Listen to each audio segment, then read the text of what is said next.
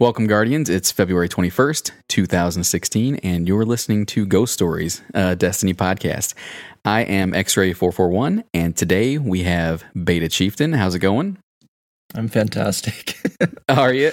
We've had a good pre-show, and also this week, thanks to, and I'm not going to say I've run with ever a bad fire team, but like you guys are an amazing fire team, because we knocked out the challenge mode and orcs and the raid pretty quickly. It made me actually want to run the raid more. So, well, that's good. I still needed to do that though. I wasn't actually in that fire team, but I think everyone else except Scoob. Was Scooby in there? Scooby was in it for orcs. Yeah. Nice. Yep. You guys. Yeah, and then we started over with Dragon, so we all pretty much made it in. Yeah, but we only ran to the sisters with him. Sorry, Dragon. And that's Gabble Ratchet. He's back with us this week. Thanks for being a super special guest again.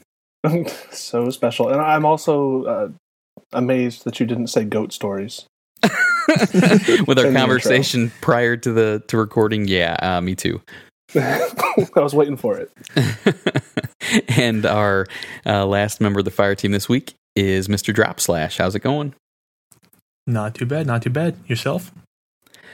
I'm making it. I got rid of all the laughs that I had bottled up, so we should be good to go. Yeah, get back into our NPR point out mode. Drop hasn't been laughing at all. Clearly, he's ready to talk lore, while the rest of us just goof off. Yeah, serious faces, guys. Serious faces. Now, if Drop does bust out into laughter for no apparent reason, it's because we just turned him on to a nice gentleman over in the Destiny lore subreddit, Mr. Hurt Chain, I guess, right? Is that his name? Yeah. Posting some pretty ridiculous stuff, so you can go check that out. I had to give him a shout. I couldn't not with as much as we talked about him before the show. So, all right, this week we are going to get into our second part of the War Minds. Talk about some Rasputin and pick up where we left off with part 1. But before we do that, we want to just do our quick little round of shouts. You can find us on Twitter at DGoStories. You can email us any questions, comments, requests at destinyghoststories@gmail.com. You can also request access to our fan chat, which is slowly growing, but it is growing, and have some great conversation going on there. Actually, the LFG piece of that's been booming a little bit more. We've been seeing some good games. We've got some super talented people in there, running trials, running the raid, just helping each other out wherever you can on both PS4 and Xbox One. So you can find some people to play with there.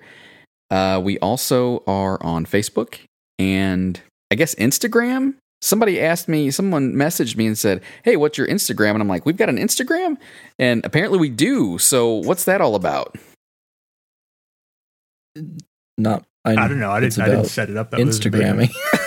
No, not what's Instagram about. Like, what's our Instagram? Is it at DGoStories also? Is that right? Yeah. Okay. Same as everything else. So there you go. We've got an Instagram. So I think we're trying to do, post kind of less text, but more like armor pieces. Maybe the ignored lore we'll post it on there for people to actually like the Wear Guilt from, what was it, last week, 2 weeks ago, that we couldn't really describe. Instagram's a good platform to 3 weeks ago, I think.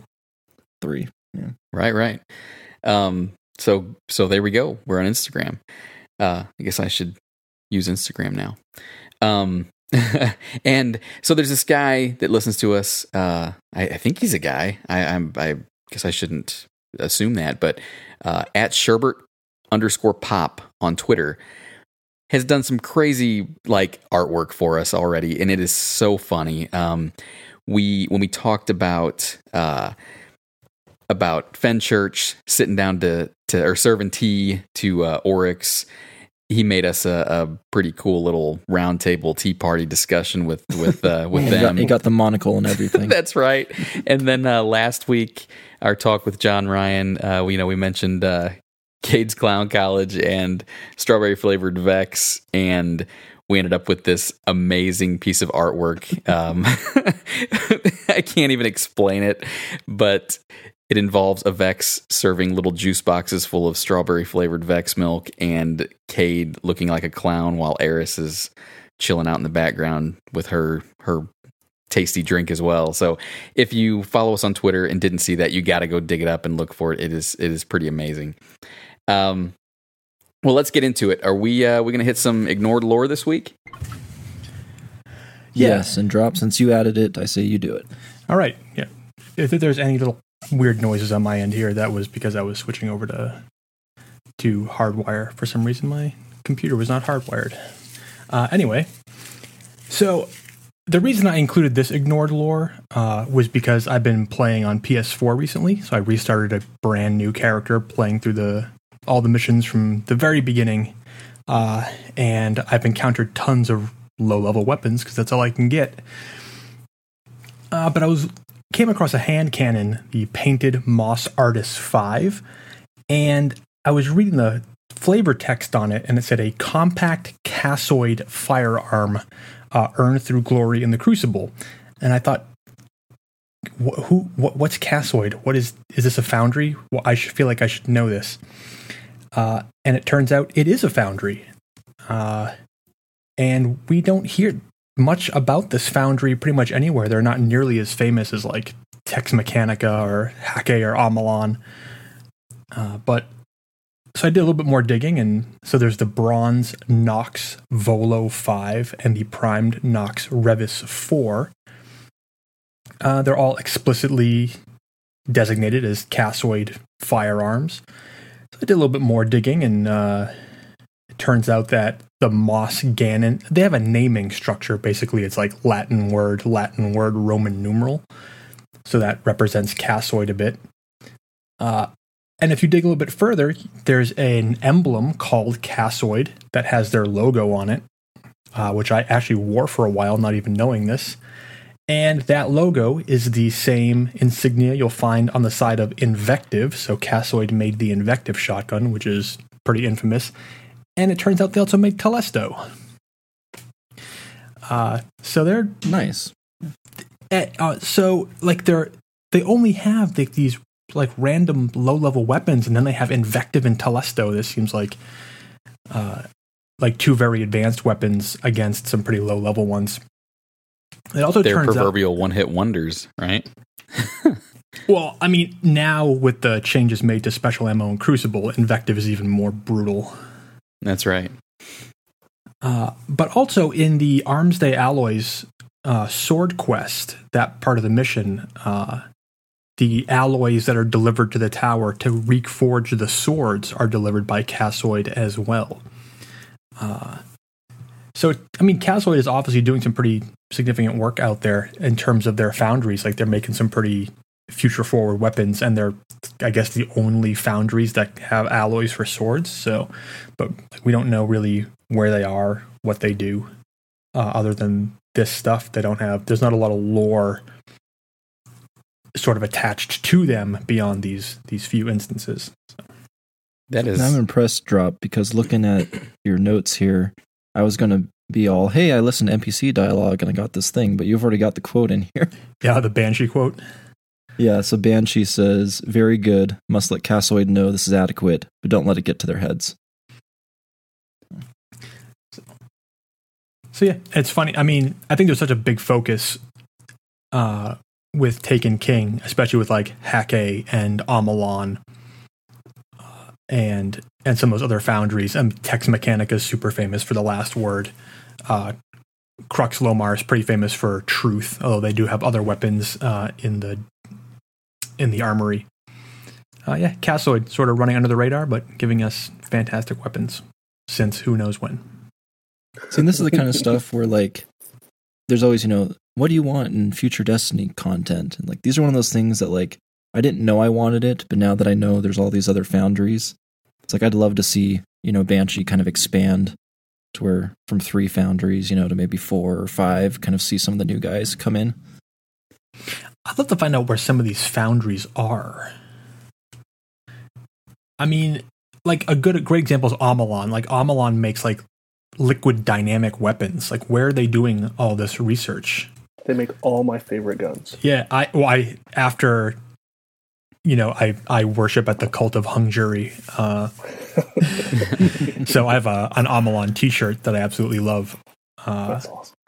And I love the sound that Hack A guns make. But not much for Cassoid. Give us a Cassoid t-shirt, Bungie. So here's my question though. So did you acquire all 3 of these guns or just the one, just the hand cannon? No, just the hand cannon.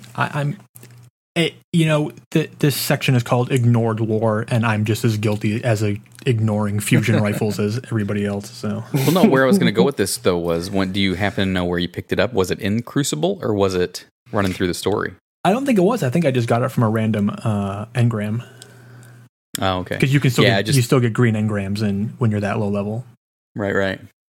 Yeah. Oh, Suros was the other one that I forgot. Man, that one gun. That one gun. That one. There's also Nadir and Dido. And I know Dido was on Mars. If you go to the buried city on Mars, some of those buildings belong to Dado or Dido. So you can. Didn't they do the Jade Rabbit gun? Yes. On PS4? Yeah, Jade Rabbit. And that song White Flag. So and then, really, I can't get a laugh for a Dido joke. I was trying not to. You guys. I was instructed not to laugh so much when we started, so I've been trying not to.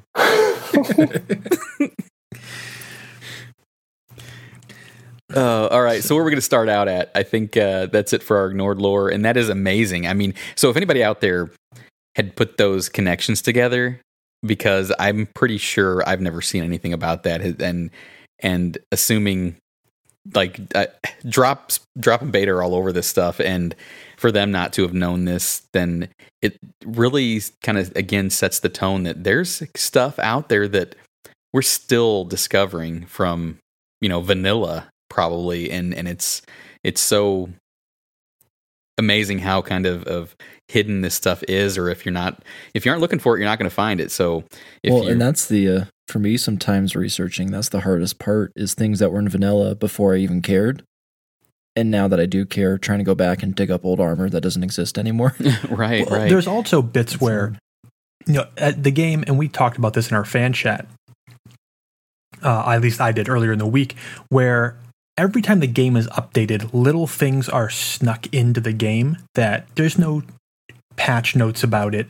It's not explicitly stated that things are changed. There's like little things being tweaked in the background. And one of the best examples is this, as it relates to foundries, is if you run around the tower now, every time you come across stacks of ammo or things like that, they all now have these foundry names on them. Before, they were just like random stacks of things. But at some point between vanilla and now, they were all updated to have Hack A logos on them, or Suros logos on them, or any of these logos now attached to them. So they're slowly adding more details to the world, but we're never told that they are, so we have to go and sort of discover those things for ourselves. We're going to have to find the correct ammo to put in the correct gun in Year 2 or in Destiny 2. That would be ridiculous. But no, I mean, yeah, and like you said, talking to Baxter, who runs Ishtar Collective, he got a big update the other day, and there was a lot of stuff, and he's mentioned before, I remember him saying that a lot of the stuff might just be little updates or tweaks or things that don't even, we'll never really notice, or it's not something really new that we get. It's just something that they changed. So that's pretty cool. So let's get into, I think we left off right after the kind of, what was that? The contingency plan, I think, is where we stopped last time. We read through that card in super detail, like just dissecting each line of that. And, pretty and then much. I think we cut it off there. And if you haven't heard part 1 of the Rasputin Warmind episode, you might want to go back and listen to that before you continue through this one. That's going to tie it right into it. So let's get into the collapse. What are we starting off with here? And this is going to be another one of those episodes where, sometimes we'll skim the Grimoire and things, but this is one of those where we're going to do a lot more reading than normal because there's so many. It's so dense. There's so much here. So we're going to start. So we had the contingency plan kind of about the collapse last time. This time we're actually going to start talking about the collapse. And this episode might even turn into slightly more of a collapse episode than Rasputin, but the reason for that is almost everything we know about the collapse comes from Rasputin's records. So he's very much tied to it. And so the first card we're going to read is Ghost Fragment Darkness. And there's a lot of analysis in this one. I pulled a lot of it from Reddit, from someone called Noise and then Comply or Die. They had a good post on Reddit where they got a lot of this analysis. That's where I took a lot from. So to start out, there's a timestamp, which I've never been able to decipher, so I'm not going to say it. You don't, and we know how much. You don't and we know how much drop likes consistent time. V113NNI070XMX001. Yeah, that one. So the message is a message from Rasputin, and it starts out by saying "Secret Hadal Instant." And what's interesting is, so Hadal is, it kind of refers to Hades in some instances. And Drop has a note here too that one of the deepest oceanic trenches on Earth is the Hadal zone. And so to me, when it's a Hadal instant, I almost think like, I'm like, well, if it means hell, maybe it's like some type of rip in space-time, or, like we're peering into the gates of hell, or I don't know. But, that's kind of what I think of when I read that. So how does that compare to the Rasputin 5? Because he says the secret Hadal abhor. Do those correlate to each other in any way, because one's an abhor and one's an instant? Well, abhor in that Rasputin 5 card is flanked by exclamation points, and I think that, and this one is not. The instant is not. So I'm wondering if that possibly means two different things, where abhor is Rasputin's reaction to what is happening, to the secret Hadal thing, whereas this instant is more of a descriptive term rather than Rasputin's personal reaction. Right. But we also encounter abhor as like an actual part of the functioning terms in some of the earlier entries too. So whether we've encountering an inconsistency here, or we have two words that mean the same thing, or it's tough to know. Yeah, it is interesting because I hadn't paid enough attention to see that Hadal appeared in both those. So yeah, so it makes you wonder if if Rasputin already kind of knew something, and that's why he created the contingency plan. Because you figure something kind of had to trigger him wanting to create it. Right. But yeah. So whatever Hadal is, and it goes on to say AI Commerce RSPN, so Rasputin. Then it says Soul Sent, and then SXISR Deep Space. And so the analysis on Reddit, they were saying this probably is an acronym, or sorry, this meaning Soul Sent. It's probably an acronym similar to RCENT for Army Central Command, or AFCENT or Air Force Central Command. So I'm thinking SOL for Solar System, SEC for Security, and then CENT for Central Command. So it's possible this was saying, AICOM Rasputin, Solar System, Security, Central Command. And then the SXISR. So Drop's got his definition, if you remember from last Rasputin episode, about, I don't even know how to describe it. Incoherent scatter radar. It's a physics phenomenon that they can use to track electromagnetic waves. Okay. So there's that. And there were a lot of people after last episode who were like, well, it can also mean this other thing. So to point out, it could also mean ISR could be, intelligence, security, reconnaissance. Or surveillance reconnaissance. Or surveillance, yeah. So the only thing that doesn't make sense to me on that is that, the Solar System Security Central Command makes sense for Rasputin. We know he commands, thousands of satellites flying around out there. We talked about that number in the last episode. So it's not difficult for Rasputin to sort of see himself as the central command for the security of our solar system. That makes a lot of sense.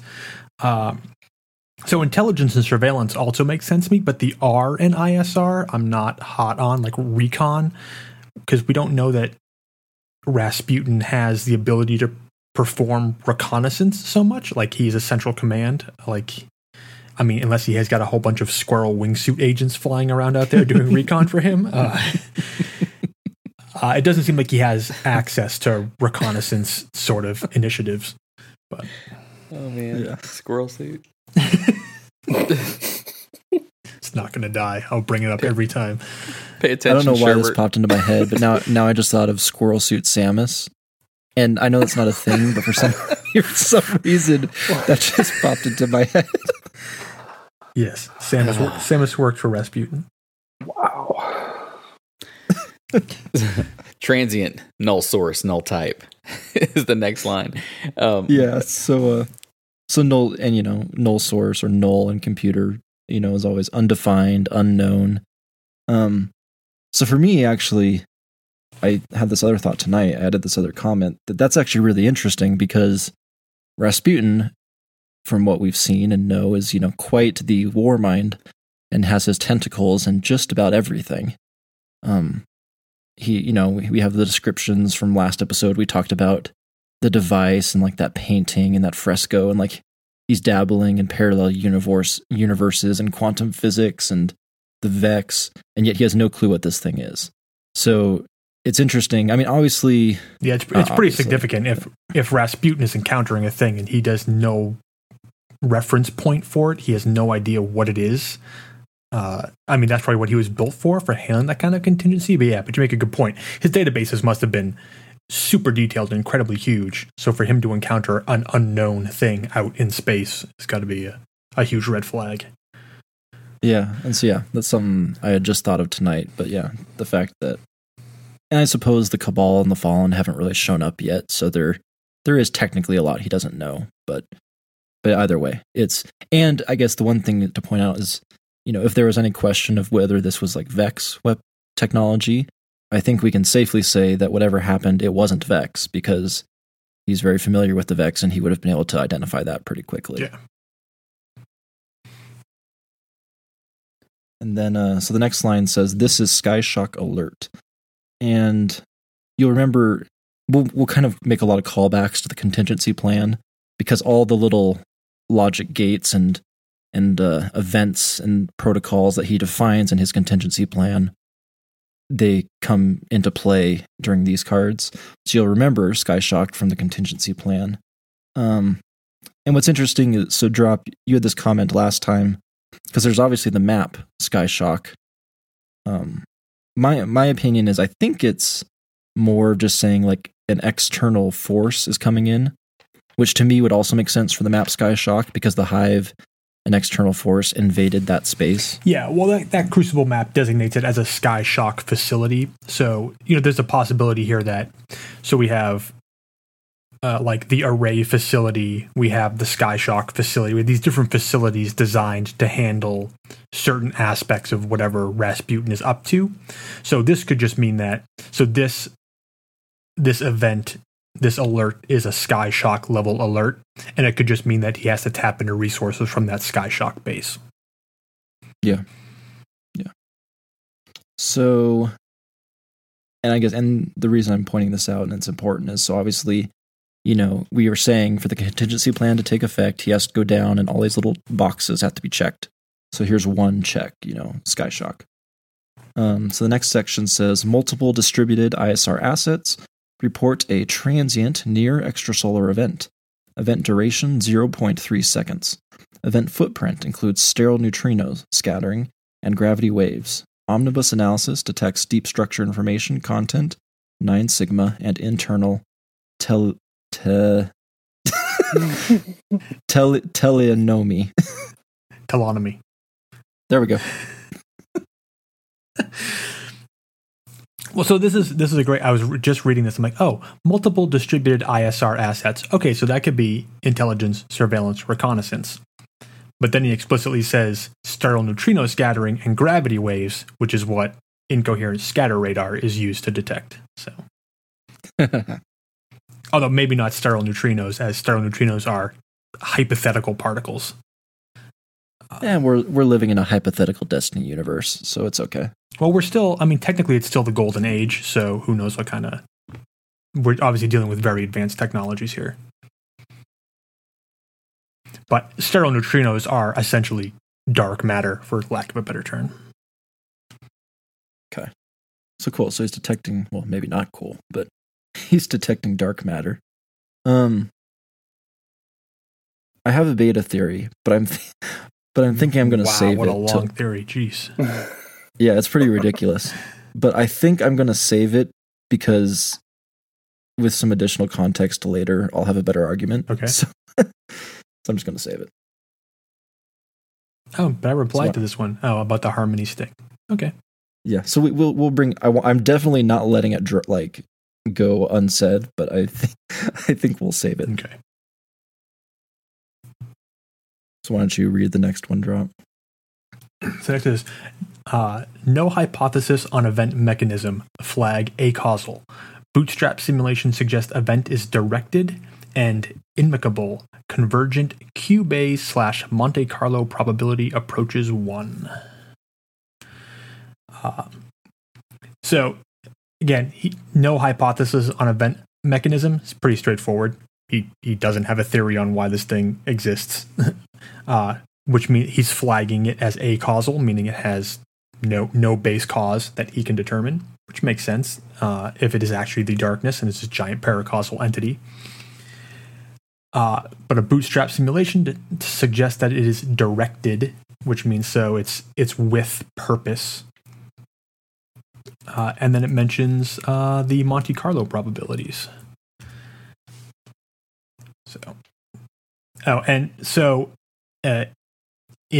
Imicable here is just it means not friendly.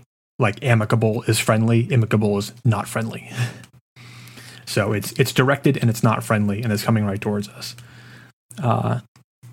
And I think most people in the game are familiar with Monte Carlo, the gun. It kind of gets its name from this whole thing, this Monte Carlo method. But this is probably the Monte Carlo algorithm, which is a computing algorithm. So it runs it's a randomized algorithm, but the runtime is deterministic and the output can be incorrect. But there's a probability to that incorrectness. So if 0 is no and 1 is yes, probability is approaching 1. It means that he's using the Monte Carlo algorithm to pin down the cause or purpose of this thing with the probability caused by this particular algorithm. So it fits in with Q-Bayes, the Bayes theorem, also used to predict probabilities. Yeah. So he's running what he knows, trying to figure out what it is. So yeah, and after all that, next line, no hypothesis on deep structure encoding. I'm not sure what TCC or NP-hard mean. Maybe NP is a null pointer. I don't know, but I don't know if you guys have any ideas. But I'm blank there. Well, so is Rasputin. He has no hypothesis. Appropriate. I am Rasputin. Is that what you're saying? Yeah. You could handle this whole thing by yourself. Why do you need us if you're Rasputin? Although it would be funny if Rasputin's voice was X-rays. Yeah. You hear that, Bungie? If you need a new voice actor. Not me, man. Pick up some Russian, though. You always got to teach him some Russian. Oh, brother. Does X-Ray appreciate the ballet? Who doesn't? There you go. All right. Confirmed. Source Blue Shift suggests imminent solar entry. So you have a note here, Beta, on Blue Shift. Yeah, so I was just looking up the definition of blue shift, and it says, a blue shift is any decrease in wavelength with a corresponding increase in frequency of an electromagnetic wave. The opposite effect is referred to as red shift. In visible light, this shifts the color from the red end of the spectrum to the blue end. So this thing it seems like he's using electromagnetic waves. Again, that's an ISR thing. To note that the wavelengths are shrinking and the frequency is increasing, so this thing is coming towards us. Towards us, not away. So, an imminent solar entry. It's on the outskirts of our solar system. Yeah. So then we have promote event to Sky Shock OCP, and then extinction. Fun word there. And then activate Voluspa, activate Yuga, cauterize public sources to secure ISIS, and harden for defensive action. And so, again, Voluspa and Yuga are more protocols from the contingency plan. So and anyone who knows anything about, like we've said before, Voluspa and Yuga, and they generally all tend to refer to the end of times. So Rasputin is ramping up for the end. So, and then I have a note here. There's cauterize public sources to secure ISIS and harden for defensive action. Cauterize public sources, and we talked about this previously. We also talked about this in the Bungie lore episode, where an AI is making its own decision to essentially break eggs to make omelets. This is Rasputin saying we have to start putting protocols into place that damage the immediate to preserve the future. And so to me, this is like he's locking down everything, and it's gonna, if the worst does happen, that's going to hurt the people of Earth because they will no longer have access to what Rasputin has, but he knows that he must survive for everyone to survive. Yeah. And it goes right into the next part where it says secure ISIS. And if you look at the I already forgot what it's called, contingency plan, it has what's referred to as the Egyptian security state. And when you read the rest of these cards, there's nothing that ever is Egyptianish except for this line. So my best guess is that ISIS is actually a code name for the Traveler. And so it's, there are many code names for the Traveler, but this is the code name for the Traveler in the Egyptian security state. So he's securing ISIS. And no, I don't think securing ISIS means shoot it down real quick and let's keep it here. I think that just means let's get ready to protect the Traveler. Because we can never go an entire episode without mentioning him, Isis was the wife of Osiris. So there, and the Traveler, most of us, I think, tend to think of it as a she if it had a gender. So there you go. Well, so maybe, no, I'm not going to say it. Never mind. Were you segueing off towards the Black Garden? No, I was segmenting off to a stupid theory that I can't utter. Okay. There are no stupid theories. Rasputin is only wrong ones. Rasputin is Fred Junior.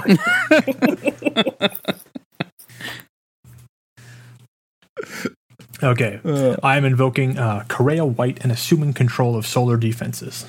So again, we have an AI operating outside his normal protocols and taking control of everything, saying, it's on me now. Leave it to me, humans. Also, a bunch of you are going to die, but trust me, it's for the greater good. Sure, they loved hearing that. I would imagine that Rasputin didn't even tell them. I would imagine, like in this instance where Rasputin has detected this thing on the outskirts of our solar system, it's not like he's tapping the dudes in the shoulder and saying, hey, bad things are coming. He's saying to himself, this horrible thing is coming. I can't even detect what it is. I must put in all protocols and start locking stuff down. Like I can imagine the people inside sort of like the Sky Shock facility and some of the other facilities suddenly finding themselves completely locked out as Rasputin takes control of everything and those people having no idea what's actually going on. Right. Well, and there's this is slightly off topic, but when you go back to the Venus ride-along that Bungie did, they talk about how there's the skeletons and things that a lot of times are just inside a door, and how they were commenting on, the collapse came fast enough, or things at least occurred quick enough that, power was lost or doors were locked, without people being given time to escape. Yeah. And so, there's this image or this idea of, Rasputin suddenly taking control and people are stuck where they're at or left wondering what's happening. Well, I mean, and he, just above, he said event duration is 0.3 seconds. So we don't know if that is like an energy wave or a darkness wave that lasted that long that sort of washed over our solar system. We don't really know. I don't think that it is. But I think that serves to say all this happened very quickly. So Rasputin's reaction to it had to have been immediate and decisive. We're not going to discuss this in a committee. I'm going to go outside the bounds of sort of my programming and what I was designed to do to ensure this one final possibility here and just do it. I don't need. And he mentioned last episode where he has taken actions where he has bypassed the need to confer with other subminds or people in the facilities, and he can just take action by himself. And that's what he's doing here. Yep. It appears he had the tiniest bit of faith in humanity, because the next little section we have here is about Dvalin Forge. And so you might recall the Dvalin Forge are all the little prototype fusion rifles that you start finding during Taken King. And so if you read the description, it says Voluspa subroutine, and you'll recall just, earlier that he activated Voluspa. Mm-hmm. So, Voluspa subroutine, Dvalin Forge. Purpose: strategic arming of human forces in the face of Karhe White emergency. So he had the tiniest bit of faith to at least give us a couple guns. Yeah, and we know that he invoked Karhe White in the second to last line of the last card. So and so I have the comment here when we don't know exactly when this happened, but just based on what Rasputin said in the previous card and what he'll say in the next one we read, I'm guessing this kind of takes place between the two Rasputin communications. But there's a few fun, just Banshee comments here. And these occur when you turn in these 4 prototypes. So, looky here. One of Rasputin's failed defense mechanisms during the collapse. No good as a weapon, more of a, what do you call it, curiosity? You find any more, you bring him here, yeah? So, Banshee doesn't think highly of the gun. I mean, I've commented this in the past. If Rasputin's brilliant idea was to arm everybody on Earth with fusion rifles to defend against the darkness, was it pre or post nerf? It doesn't matter. It's no wonder that the collapse occurred. The next Banshee comment is, Cryptarchs say there weren't many guns in the Golden Age. Warminds made Dvalin Forge to arm Earth for the attack, but whatever the collapse was, seems it wasn't too receptive to bullets. There's actually... Sorry, I just thought of this. He says to arm Earth for the attack. And it seems like I never really noticed that before, but, it's almost like Rasputin was... And then he goes on to say that whatever the collapse was, the guns weren't, it wasn't receptive to bullets. So it makes you think that Rasputin was expecting something to happen, and that, I don't know, like the Vex attacking, maybe. And so that's why he created Dvalin Forge in the first place, was actually for this initial thing they're describing as the attack against, some actual force. But then whatever the collapse was, it wasn't necessarily what Rasputin was expecting, which would explain why the weapons were so useless. Yeah. I mean, it makes sense. If you're going to have a war mind, and it's going to be this central AI that is devoted to sort of protecting Earth from potential invaders or whatever, crazy satellites and super huge databases, it seems like it would have access to this is like Skynet having access to factories that can make Terminators, except that Rasputin could make fusion rifles. Mm-hmm. Which is a terrible idea. Although I have to imagine, I guess during the time, a fusion rifle would seem like a really cool weapon that nobody had ever seen before. But yeah. And we have the other comment here, just... It's funny that the Cryptarchs say there weren't many guns in the Golden Age, because that's just so contradictory to so much other lore we have. So it seems kind of like it's an example of the Cryptarchs trying to sugarcoat history, or make the Golden Age seem more golden than perhaps it was. Yes, I mean, in the very first. So if you remember way back, the very first Destiny like intro video that shows the original team encountering the Traveler on Mars, they're all carrying weapons. Right. It's like spacesuits and machine guns. And there's tons of, if you look through the armory, there's tons of references on like rocket launchers and heavy machine guns that are all based on Golden Age designs and things like that. There was plenty of weapons in the Golden Age. Yeah. And wingsuits. Moving on. So then these last two aren't quite as important. Well, I guess we'll read them. He says, another Dvalin relic, eh? Almost think you're pawning me fakes. Could always spot a fake. But if you didn't spot it, how would you know, right? How would you know, right? Just take the gun. Thanks, Guardian. Let me know if you find more. And then you got a knack for this, Guardian. Sorry. Go ahead. One soldier to another. These prototypes always had a tracking mechanism. Security purposes, most like. Transponders are still active, though. Signals faint. Weird. Sounds like music. The sounds like music thing is very Rasputin. Yeah. Yeah, that's total. I mean, one of the first missions we encounter, or is it the first mission we encounter Rasputin? There's he's broadcasting the classical music. Oh yeah, over in the Forgotten Shore. Yeah.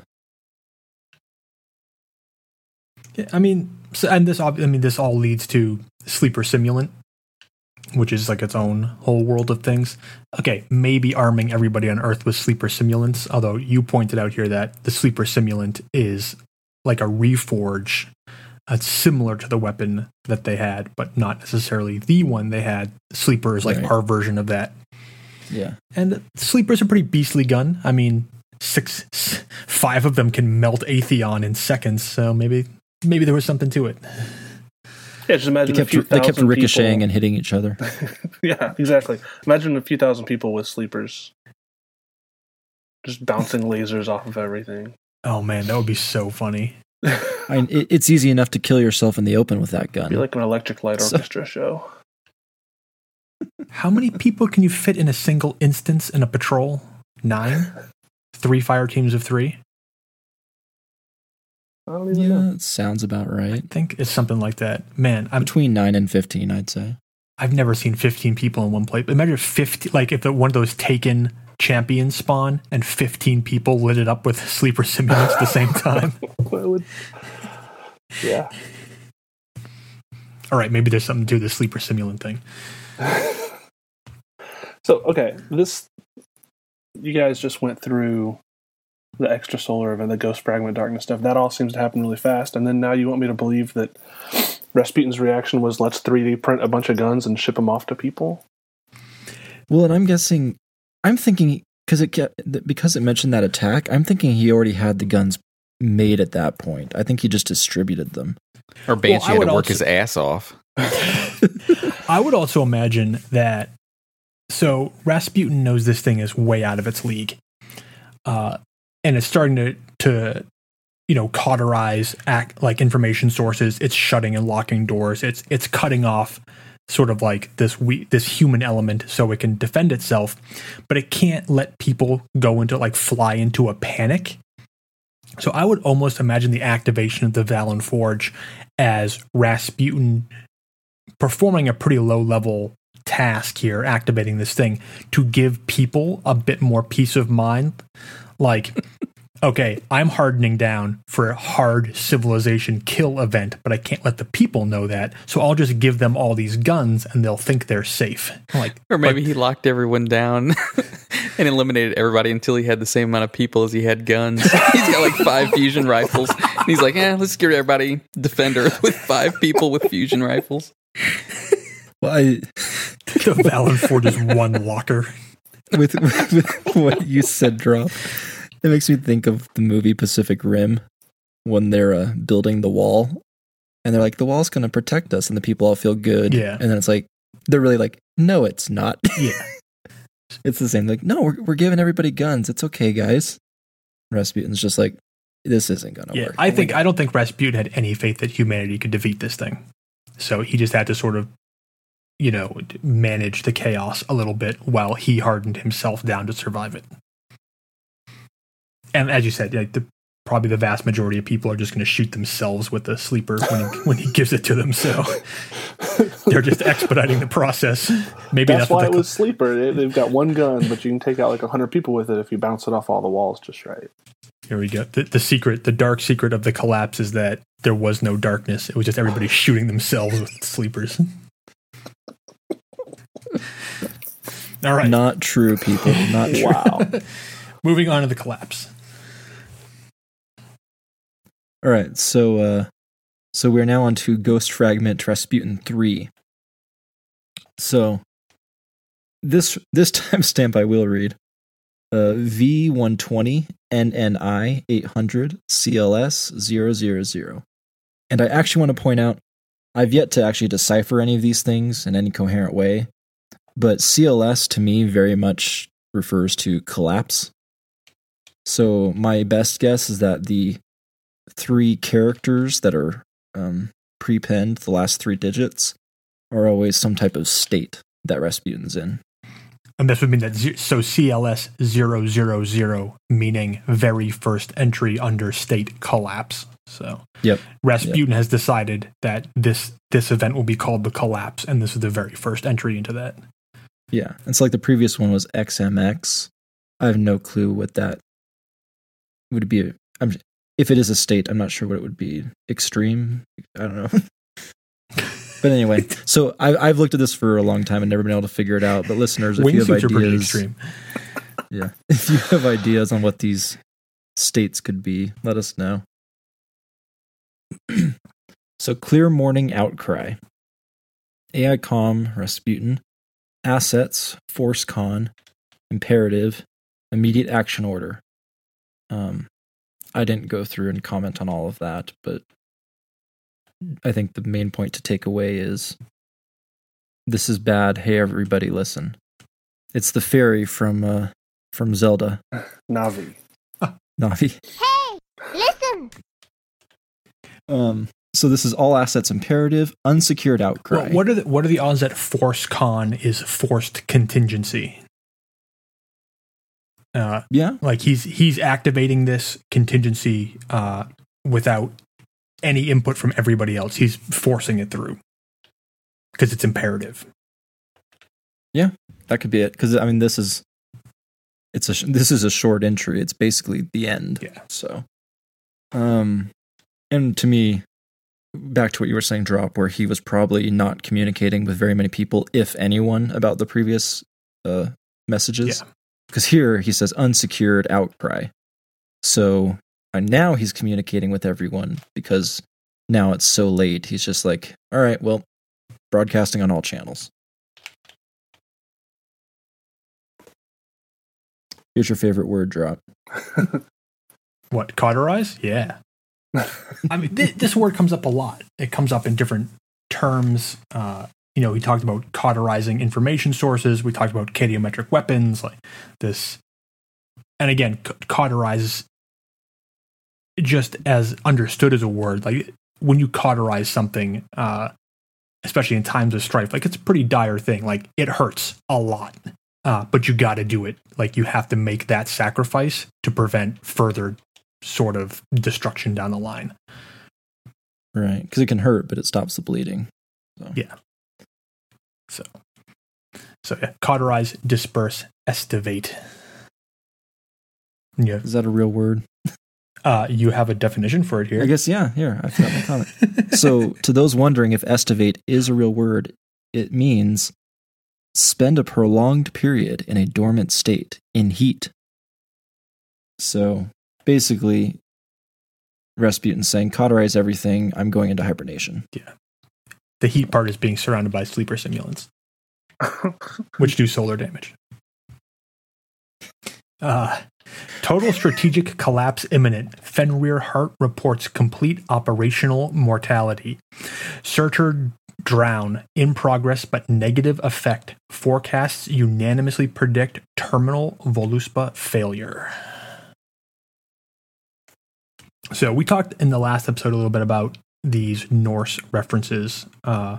We talked about Searcher. We talked about Fenrir. So this Fenrir heart, is very much, this talks about Ragnarok and, strike at the heart of the beast. So that is this sort of Fenrir thing, and then Searcher drown, in the Edda, Searcher bathed the world in fire.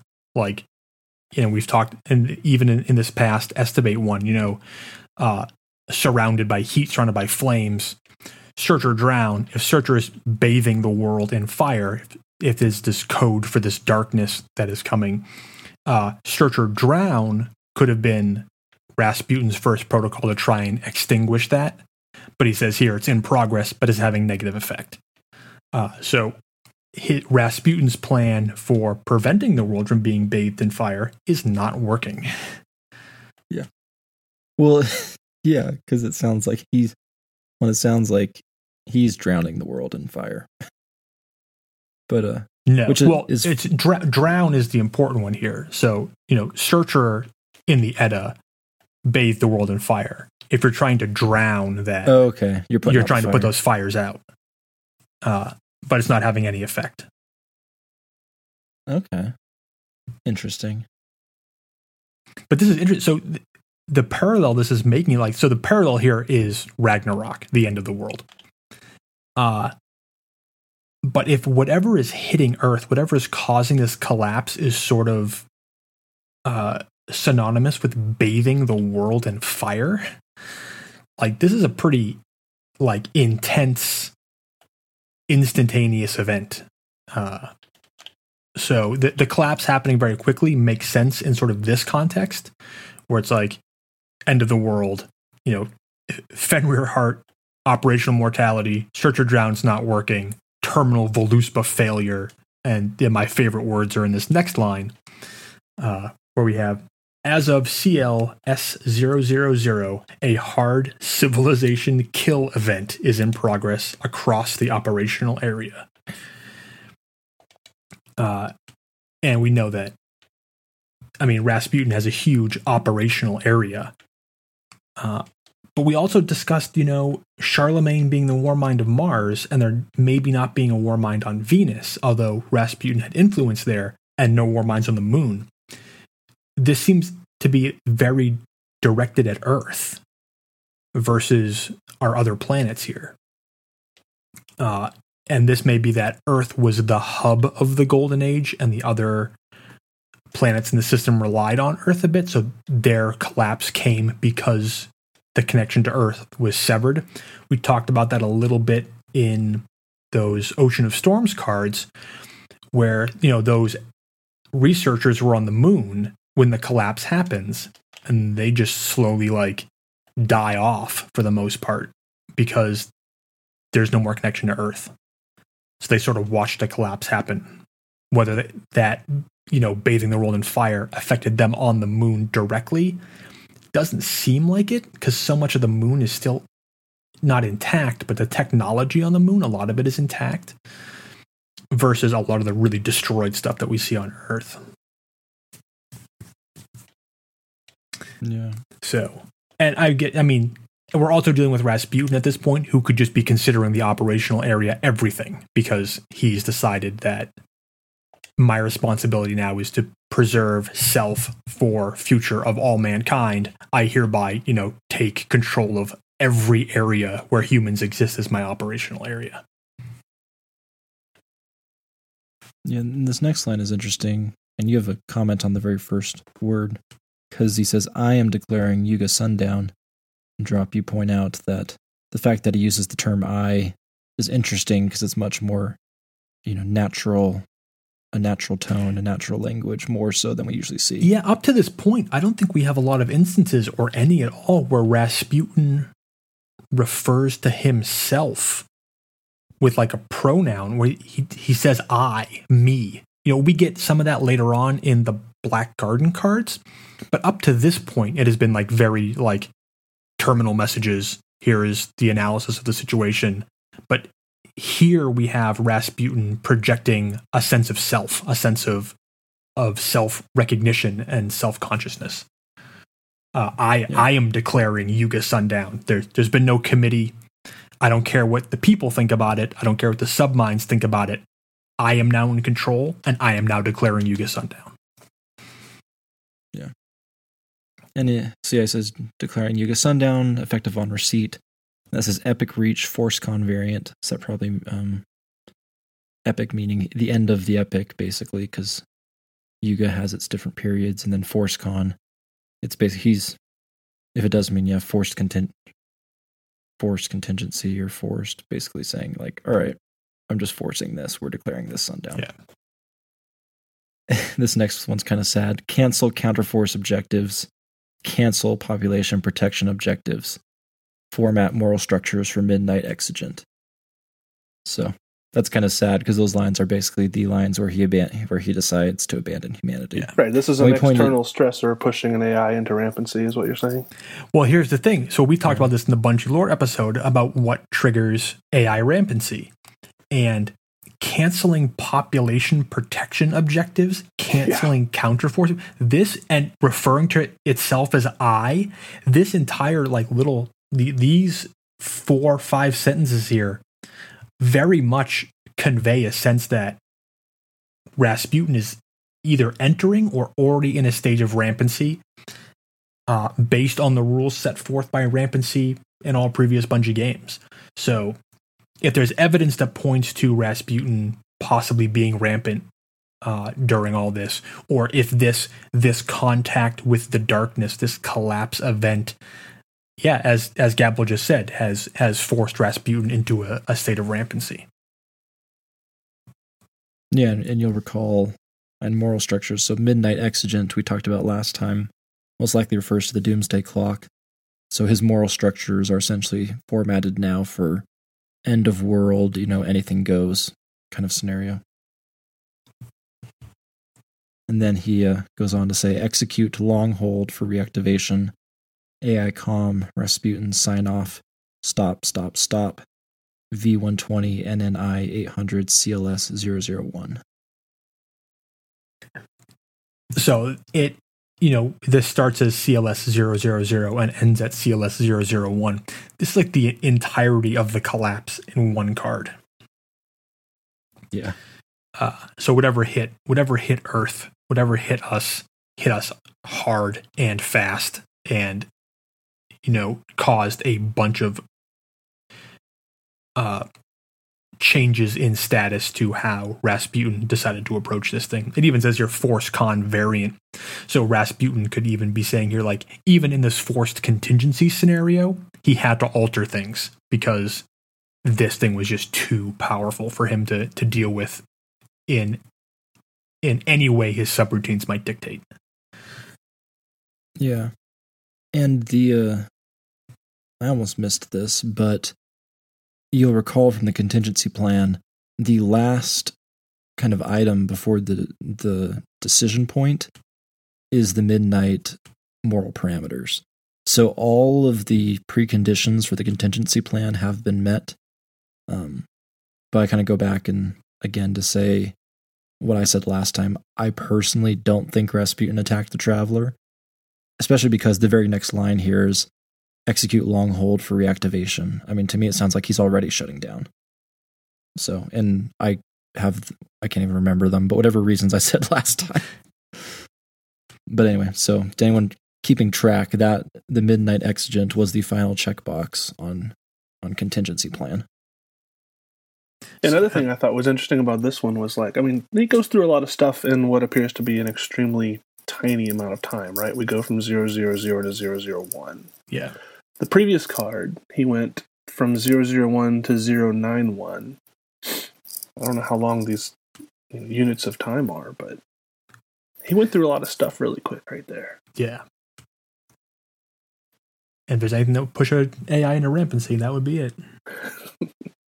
I mean, personally, I love the idea of Rasputin being a rampant AI. I love the concept, so this hard civilization kill event, this attack, or this extrasolar darkness event forces at the very end here, this is like the second to last paragraph that I am declaring. We get this little hint, this twist here at the end. Rasputin's locked everything down. All countermeasures are failing.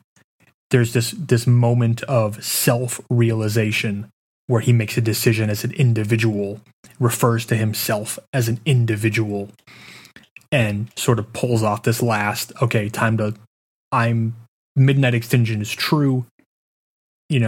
All eggs broken. Time to just lock myself up and trust in the future.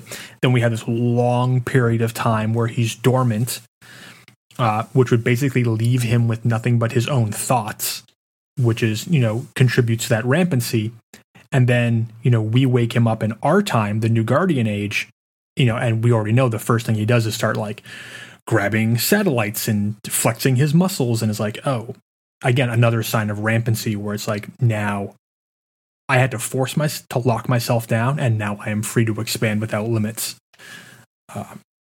So all the telltale signs are there, and this could be the very, very beginning of that whole thing. So, yeah, and we're not quite there yet, but when we get there, you'll see, that change in tone where he starts referring to himself as I. I mean, when we get to the Black Garden card, that's very apparent. Yeah. So I've kind of injected here. There's a couple other accounts of the collapse. I figure since we're kind of, right here talking about the collapse, it would be good to cover these one or two other perspectives, as short as they are. And I've got an order here. I'm actually going to switch this order. So one of them comes from Cade 6 and the other from an old colony ship. So I'm going to switch them. I had Cade first. I think we should read the colony ship one first, then we can go to the Cade stuff. So the colony ship one, it's a Ghost Fragment Old Russia 2. And for those keeping track, this is actually the very ship that was referred to in, I don't remember the card, but Flying Squirrel Girl. Yes. Where I questioned whether or not this was the name of the ship or the status that it is in. Exodus Red, Exodus Green. Yeah, so whichever that is, this is the ship, because she said, that ship referred to Rasputin as a tyrant, but in kind of an affectionate way. And so this is that ship.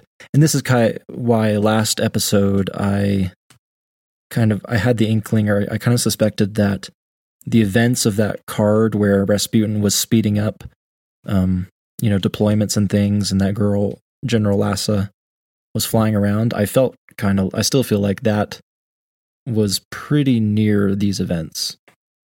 Yeah, it very much seems like, and even the scene she described about what happens at the Cosmodrome walls, and we know that occurs. So. Yeah, and I figure, this ship is still on the launch pad, so. Yeah. I suppose it could have done some stuff and come back, but to me it feels like this was pretty near that time. So, it starts out, so it says, Mayday, Mayday, Mayday. I keep saying this, but I very much doubt that anyone will listen. The humans are too slow or too dead, and the tyrant, bless his intellect, vastly does it surpass my own, is far too busy to comfort one forlorn colony ship in its machine mind. So again, there's that tyrant reference. And that's where I make the connection that I think this is the same ship. So, in a way, I feel I've come to speak for the whole world. Isn't that cheery? I rather the Mayday, Mayday, Mayday thought we might shoot our way out of this one. But it looks like that's unlikely. Even the tyrant is exploring other options. I am peaceful by nature. These great matters of eschatology bewilder me. My one love is my ship, and the people aboard it. In a fuzzy sense, I suppose I also... Mayday, Mayday, Mayday. Do forgive me, please. I love to dream of the worlds I'll help make, flowers I'll plant. If you'll grant me poetry enough to think of my passengers as seeds. But those dreams have gone. So sad. Now I am packed bulkhead to bulkhead with cold terror. Refugees from a nightmare I don't even know how to understand. I wish I could comfort them. I'm trying to be brave. But conditions outside are terrible. I suspect I won't make liftoff. By the time you read this, whoever you might be, I suppose you will know. Exodus Red will be long gone, or rotting at its gantry, me dead inside. But if you, Mayday, Mayday, Mayday, read this, at least something has survived. To you, then, brave future soul, From the frightened mind of an old ship, best wishes and Godspeed. And so this is where, if you look at some of those ships still sitting out there in the Cosmodrome, this was pointed out in the Cosmodrome right along, but they are still full of bodies. Yeah. Also, this card, again, we could have this darkness event. This AI very much seems like it is in a later stage of rampancy, or maybe because this mind wasn't as powerful as Rasputin, it has succumbed to its rampancy. But I love to dream of the worlds I'll help make. Why is a ship AI have the ability to dream? And even the bottom one, where it's the frightened mind of an old ship. If you were a colony ship and your one purpose is to fly humans into space for colonization, why can you feel fear? It's a terrible idea. It very much seems like this darkness wave event had a profound effect on artificial intelligences. And I think this one here is succumbing to whatever terrible dreams this darkness effect has on AI. This is another first-hand account of what happens to a less powerful mind when it's exposed to it. Yeah. Also, I didn't like that phrase, shoot our way out of this one. Because we just read that there weren't a lot of guns in the Golden Age. So why would the phrase shoot our way out of this even be in the lexicon of a Golden Age computer? Does the gunsmith know? Could ask Banshee, but he's been reset 44 times, so who knows? Yeah. All right. I don't know if we have any other thought. And yeah, so Exodus Red will be long gone. So again, it's hard to say. That could just be the state. But yeah. Well, when we know it's rotting in its gantry, yeah. These ships are just sort of like giant monuments that loom over the Cosmodrome. You see them all the time. Yeah. So anyway, yeah. I always kind of liked that card, not because it's happy, but it's one of the very few alternative accounts of the collapse we have. And so, speaking of the darkness wave, or whatever it was, kind of weighing heavy on AI minds, we come to the second alternative account of the collapse. And this comes from Cade 6. So this is from the collector's edition. He had his Treasure Island book. And so this is some passage from within that book. I always kind of just refer to it as Cade's journal. But so it says, realigning.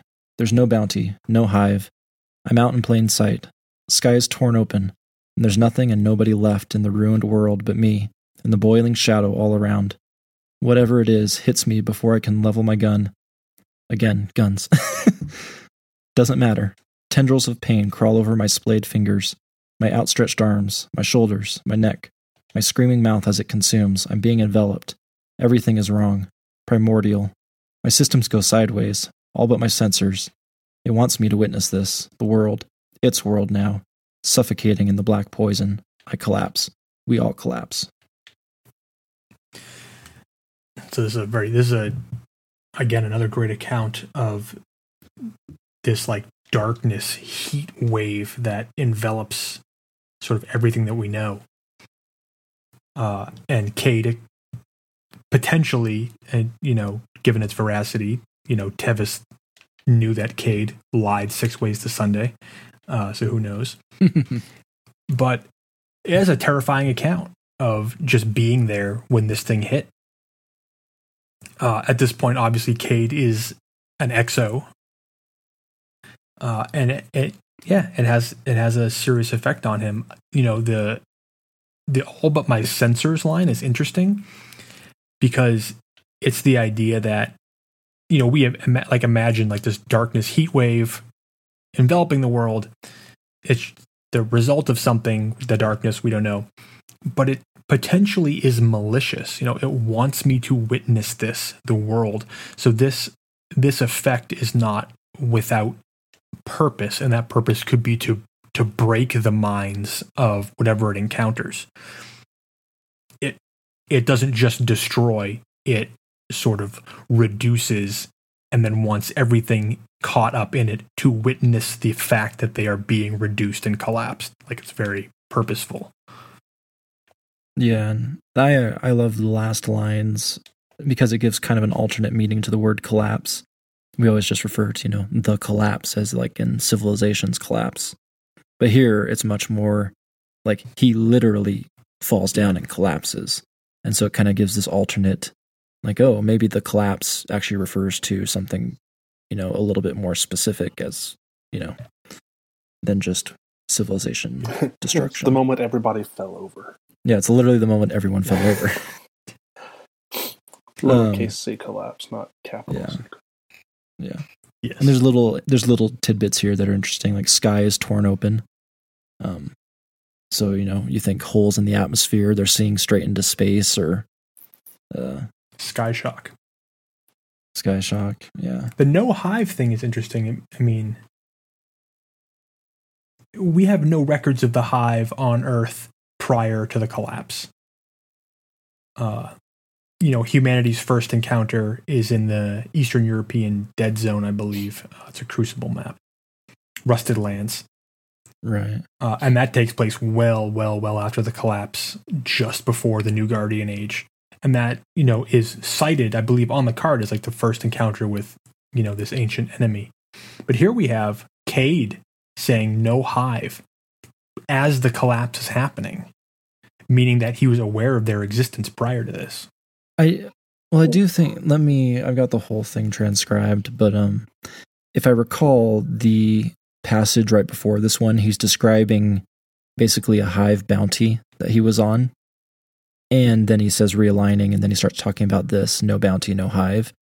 But it might not mean that there were hive at the time. Like, he could be thinking, in his time before the Vanguard, now as a Guardian, a bounty, he was working for hive. And then his memories shift, and then now he's like, oh, no more hive, now I'm back at the collapse. Oh, I see what you're saying, yeah. And so... Yeah, that would make sense. Yeah. And so this is... Here, my daughter opened the door, so I'm going to go close it. Because this is where I actually want to start going into my crazy theory. The encounter in the garden? No. I mean, that plays into the theory, but before we get there, I want to say what I was already thinking. Okay. And then go into it, but let me go close the door really quick. So. Hey there. I could be playing my favorite video game. Starts with an H.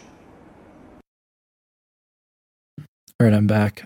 Who's pink in the notes, and why are you cutting it pink? You are, Beta. Why are you cutting? No, I'm not. I am not pink. I am green. I'm green. On mine, you're pink. But anyway, look at where your cursor is. Thought we might shoot our way out. Oh, bracket 0090. Oh, I don't have it. I put my headphones on the keyboard.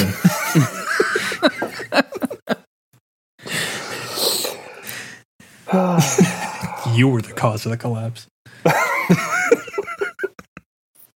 Well, we've already referred to me as Rasputin, right? So yes, it was me. Okay. So I'm going to scroll way back up in our notes because my theory kind of runs through all of this. Okay. I just got to find where I commented on it. We actually haven't gotten that far, so. Where did I drop? Where did I put the comment with my 8 paragraphs? I don't know. Can't be that far. Found it. There you go. Telonomy. So, yeah, the word I couldn't get. So, because we're going to get more into after the garden card, we'll talk more about kind of what we think the collapse actually was. I think we've talked about it pretty extensively so far. Yeah, well, even more so. Somebody opened a cosmic oven and a dark heat wave came out of it. Yeah, I've kind of gotten more. The more I've read this, the more I've started thinking or leaning towards Oryx's. I don't know what to call it. His dark wave weapon. I won't. I refuse to believe that Oryx was the cause of the collapse. Right. Well, and I guess I'm not saying it's necessarily exactly Oryx, but I think it could have been something similar. Because the big hole in my theory is when Oryx unleashes that weapon, it pushes all the asteroids out of in that ring in Saturn, and currently everything else is just fine. So it doesn't make sense. But ignoring that hole completely. Well, it's just interesting because so it says the event was, first off, it talks about an event, like not necessarily a thing or a person. It's like an event that he sees approaching, which to me sounds very much like a wave type weapon. We talk about the blue shift, which again was referring to waves and gravity. It was only 0.53 seconds, 0.03. Yeah, which is very short, but in terms of like a burst, like a wave type weapon, could make sense. The fact that weapons weren't any good against it, to me, that sounds again kind of like a wave weapon because you can't shoot it. Because we know you can shoot Taken. So I used to think like, oh, well, maybe it was Taken, but like you can shoot Taken. So to me, I'm like, okay, well, maybe it was more of a wave. Here, before you destroy me, let me just scroll down more. And then just there's Cade's whole account because he talks about, and this would be like, it's not exactly Oryx's weapon, because Cade talks about boiling, but you might recall when what are they called? When the Hive very first defeat, I forgot their name, the 52 Moon civilization, the octopus guys, the Ammonites. Yes, the Ammonites. It referred to them boiling their seas. It boiled their seas black. And so that descriptive language of kind of like boiling shadow and like boiling black seas and things, to me, that's very similar. And anyway, well, so I agree. I don't think it was necessarily Oryx's like weapon exactly, but I do think personally I lean towards some type of dark wave. Yeah, well, imagine that Oryx's super weapon, if you have Oryx who communes with the deep, who gains a fraction of the power of the darkness to do what he does. Imagine the full brunt of the darkness itself unleashing a wave like that, could very easily be solar system size. Yeah. And because but also it didn't push any of our planets out of alignment as far as we know. And people survived. And some people survived. And that's what's interesting because we have the Traveler here to defend Earth. So, because it's interesting because it almost sounds like, we have the blights and kind of how Oryx can take people. It almost sounds like the darkness, because when it talks about Cade like being consumed, where you're like, it sounds like this giant darkness wave that's just trying to take everyone in one swoop, but it wouldn't have taken the Exos because they're AI. Which might explain why the Exos are still around. And then, then like Gabble just said, except people survived, but maybe if they were sheltered by the Traveler, that could explain that. Well, people weren't sheltered. I mean, sheltered in the way that they were defended partially by the Traveler, not. Yeah, that's what I mean. Like, yeah.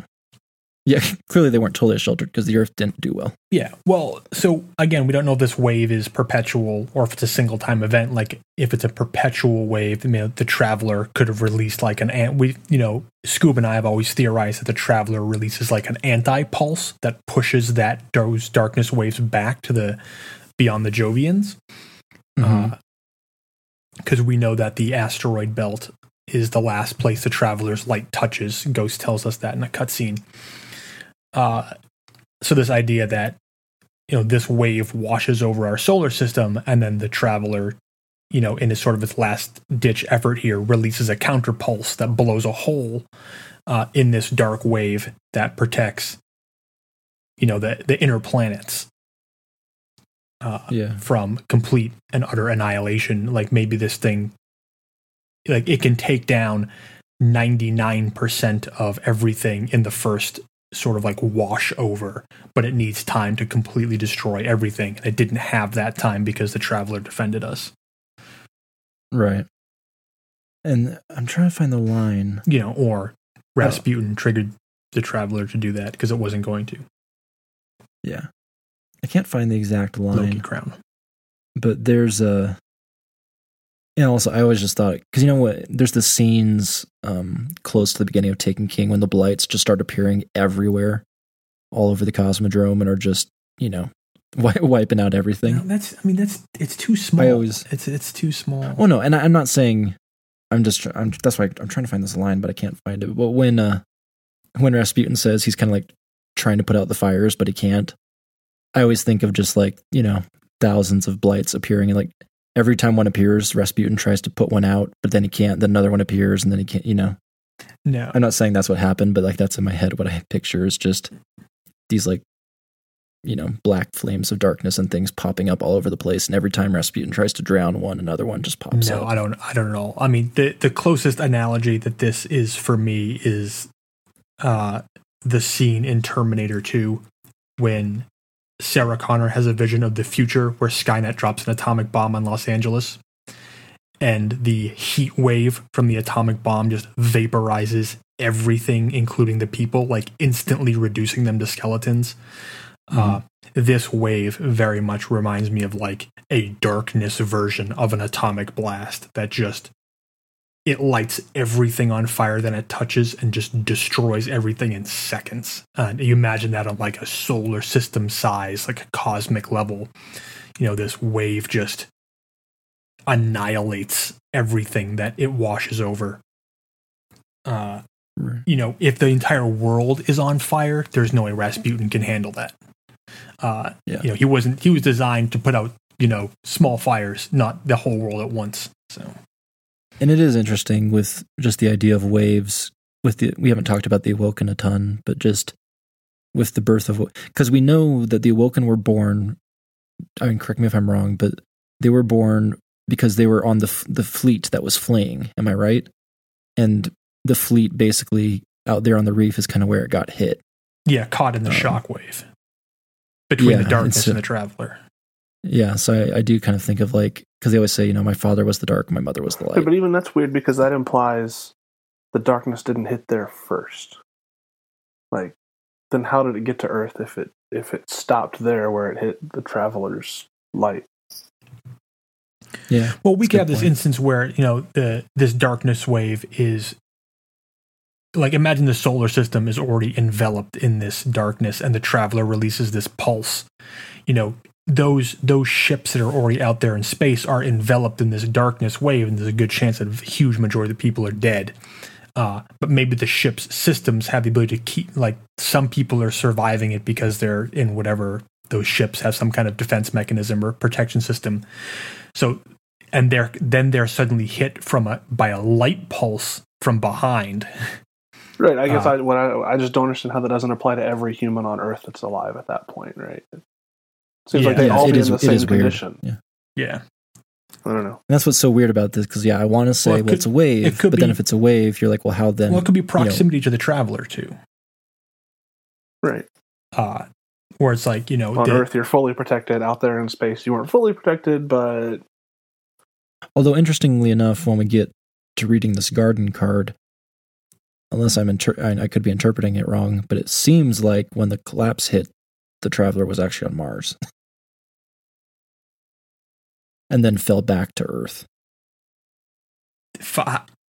It's three-dimensional. It's three-dimensional space. It can't fall back to Earth. Well, yeah. Because the way I need to go the very intro cutscene, like the vanilla, like cutscene. I need to watch because it actually shows all the different planets the Traveler hops to and in what order. And so that I always take as the best evidence of where the Traveler actually was when the collapse hit. Yeah, but that opening cutscene of the three astronauts is that very first mission. No, but then it shows, then it pans out to that picture of the map. It's like, then the darkness came, then the Traveler collapse happened, and then it shows the little ghosts like popping off it, and Anyway, but yeah. So yeah, it's all theories, and like Gabble was saying, it is weird to think like, well, if it's waves, how in the world did it hit the inner solar system, but also not? Yeah.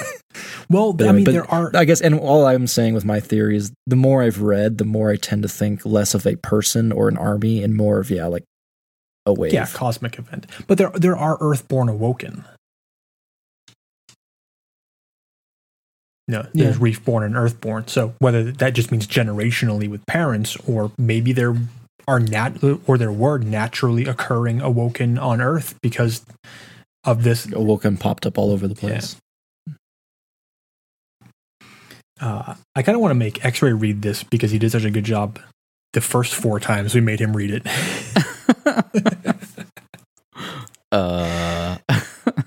I just read it in X-Ray's voice at this point every time I see it. I do too. Yeah, I hear this as X-Ray speaking. Yeah.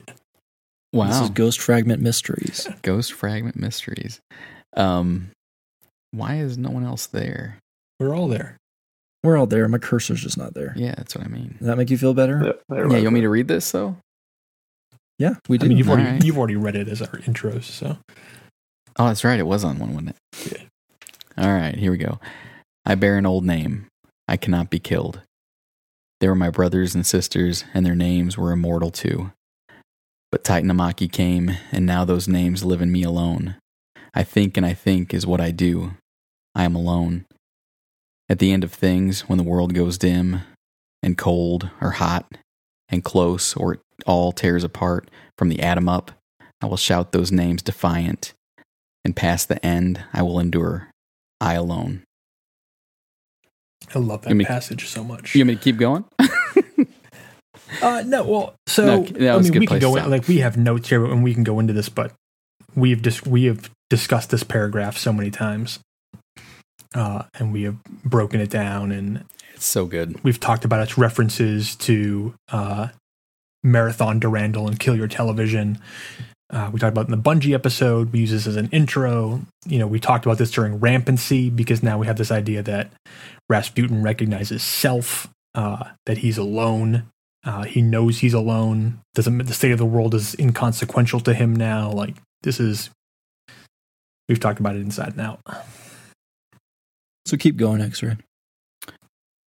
They made me to be stronger than them, to beat the unvanquishable and survive the unthinkable, and look, lo, behold, I am here alone, survivor. They made me to learn. Everything died, but I survived, and I learned from it. Consider it the power, Titanomachy, world ender, and consider what it means.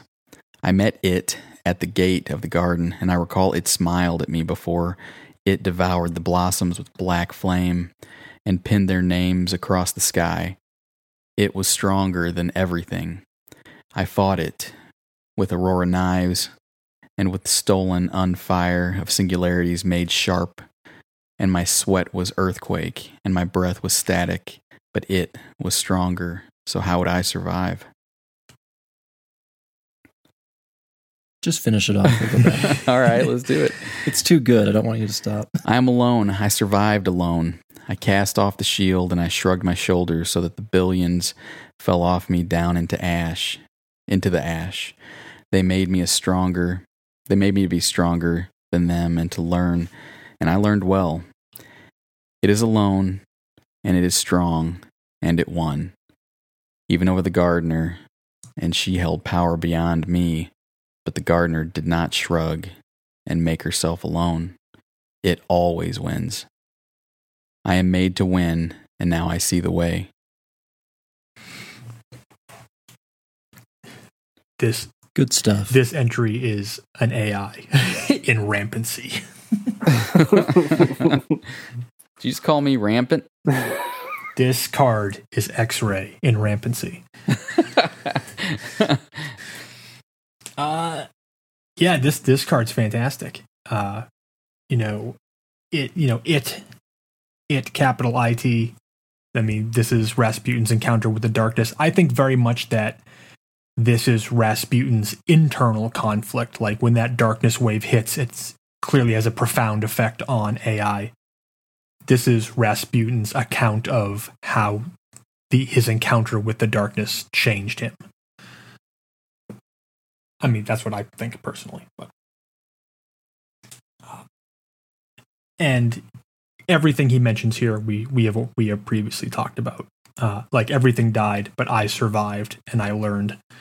The same thing with the I cast off the shield and shrugged my shoulders so that the billions fell off me down into the ash. We talked about that is his language for the protocols he put in place, where he said, this is a hard civilization kill event. Mass casualties are, have to happen. I'm no longer the defender. My job is to survive. Yeah. And then, there's mentions of the black flame. It's interesting when you combine that with Cade's descriptions of boiling, because it does seem like a darkness atomic bomb. Yeah.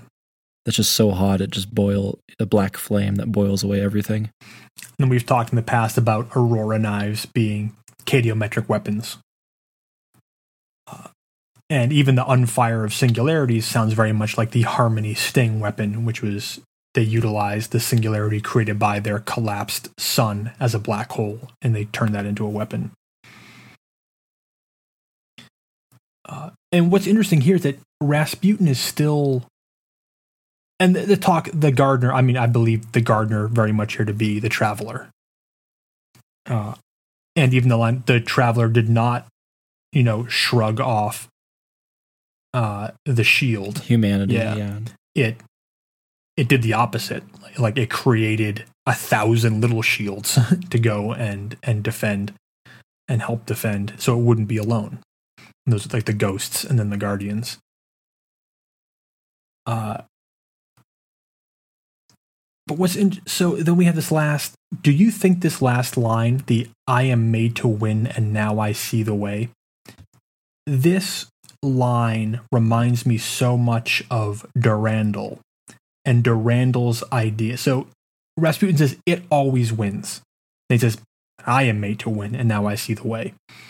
Durandal theorized that in the event of whatever cosmic collapse, when these beings of great darkness, the Wyrna crackers, when the entire universe was plunged into chaos, the only way to win was to step into a different dimension, was to get out of the universe that you're in. And that was Durandal's plan.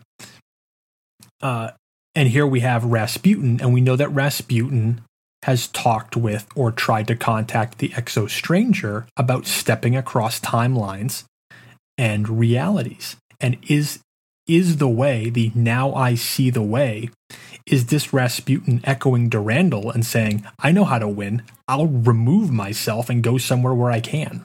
I'll find an alternate timeline where I can defeat it, and that's how I'll win. Yeah, because, so I had just in a comment here after this card we just read, what was it that Rasputin learned? Because very clearly he learned something from the darkness. Or it.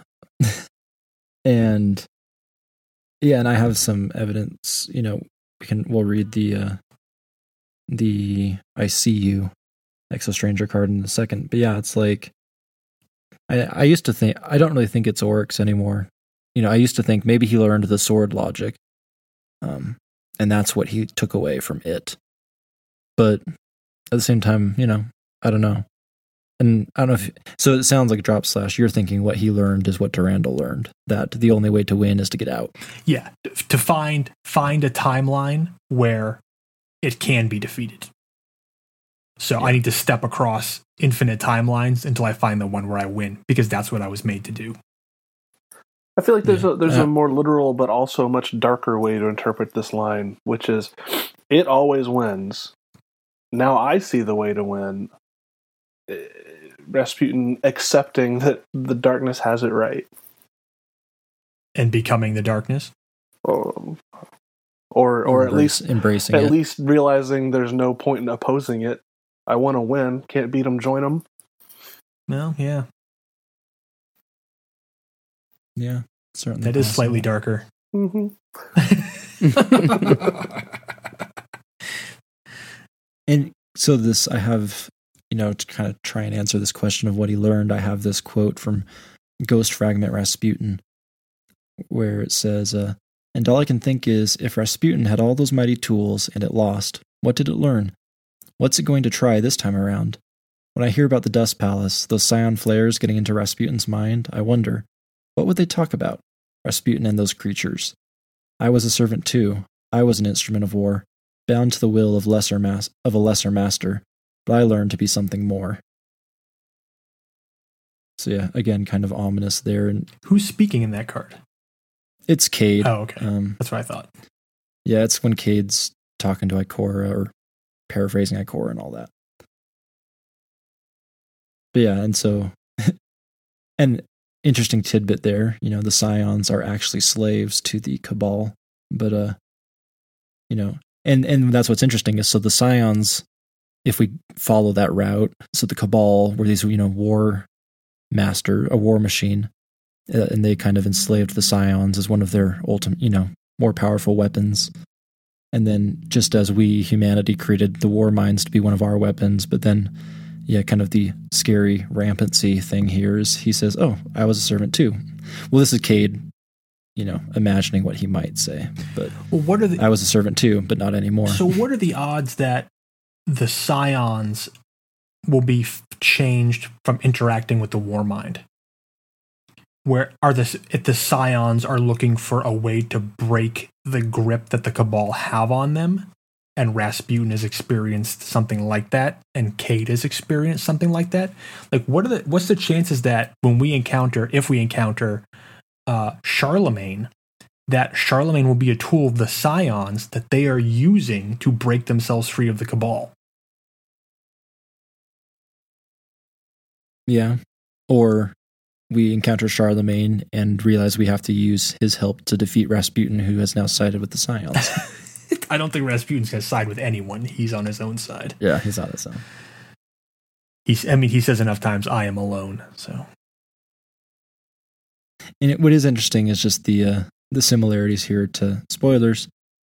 Halo 5, how Cortana kind of comes to the realization that humanity created them, but why do they need to bow to humanity? They're better. Yeah. Get out of the way. It's the Bungie themes of very much rampancy, so now we get to this point here where we have this encounter in the garden in Ghost Fragment Mysteries.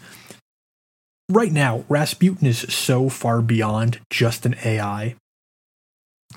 Whether it's through rampancy or whatever change was enacted in him or whatever, however he broke the chains of being an AI, he is something far, far greater. Like he witnessed, like he talks about, like the Titanomach here, like he witnessed the struggle of gods, the battle of gods, and he was part of it.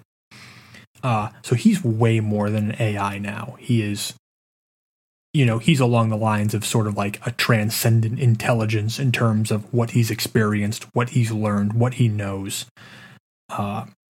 His interactions with the Traveler, his interactions with the very essence of the darkness.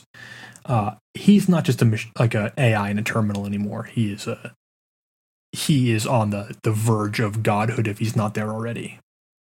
It is interesting. I was just thinking, we learned that Oryx seems somewhat terrified of Rasputin. And it is interesting to think if it was the darkness itself, if I were Oryx and my master was the darkness and there's a machine that stood up to my master, I'd be both terrified and also very interested in that machine.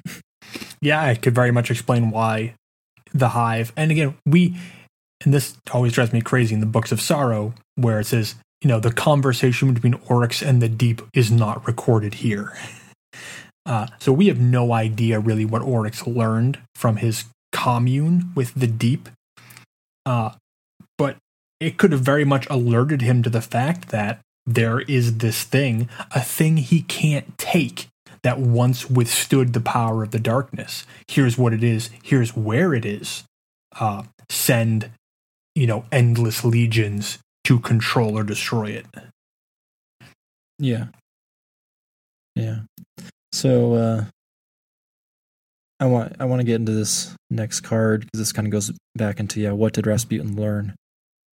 So this is Ghost Fragment Rasputin 4, and this is the what we refer to very often as the Rasputin Exostranger card.